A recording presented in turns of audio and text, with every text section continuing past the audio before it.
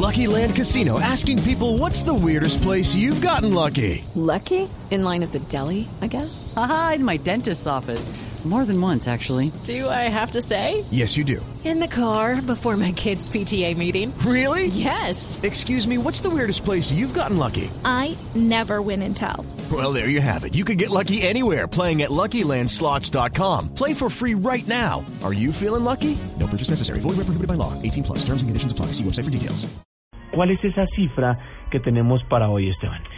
Cifra de hoy, 7,000.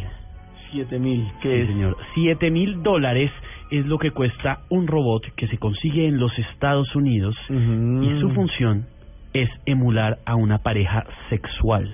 ¿Así? Esto ya es una realidad en los Estados Unidos, esto ya está pasando. Le voy a dar un ejemplo de un robot, ¿cómo puede ser? Hay una que se llama RoxxyGold, mide unos 74 metros de altura, sus medidas son 96, 76, 94. Está hecha de silicona y metal. Viene dotada con sensores en la piel y es capaz de responder a la voz humana o al tocar la piel de un ser humano.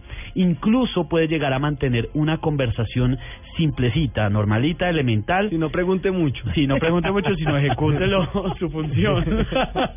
Bueno, igual, conozco más de uno que no pregunta mucho también. Exactamente. Y que no hablen tampoco. Y es una cosa impresionante lo que está pasando porque ya se ha hablado mucho de artilugios similares a robots que pueden funcionar para ayudar a personas de pronto que no tienen contacto sexual con otros seres humanos, pero acá estamos hablando de un robot como tal que ya emula a lo que sería una persona.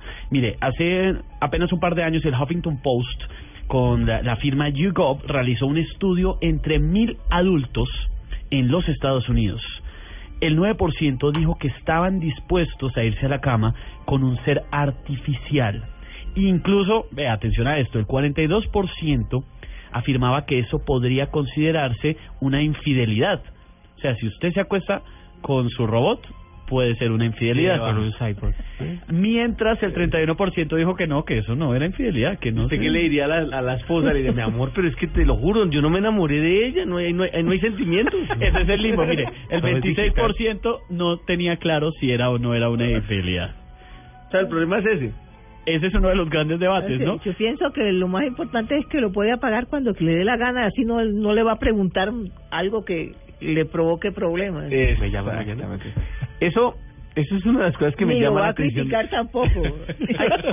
Hay dos cosas que me llaman la atención de esta noticia. Esa es una, y la otra es que esa noticia aparece en el diario El Tiempo. Y ustedes se han dado cuenta que en su parte digital siempre ponen un ranking de las noticias más leídas. Sí, señor. Ok. La noticia más leída en Colombia hoy es esa. Sí, señor. O sea, con todo lo que ha pasado hoy en este país hoy, que una terrible tragedia. Tragedias, un pocotón de cosas. No. La noticia más leída es sexo con robot ya invade las camas de los Estados Unidos. O sea, ese es... O sea que ya comenzaron los pedidos. Yo creo que los colombianos, sí, el sexo vende y los colombianos están pero alborotados con el tema. Mira, incluso expertos, futurólogos y en temas de esto de tecnologías de la información sostienen que en 10 años los amantes robóticos ya van a ser algo muy común. O sea que básicamente usted puede tener su robotcito en su casa por si acaso.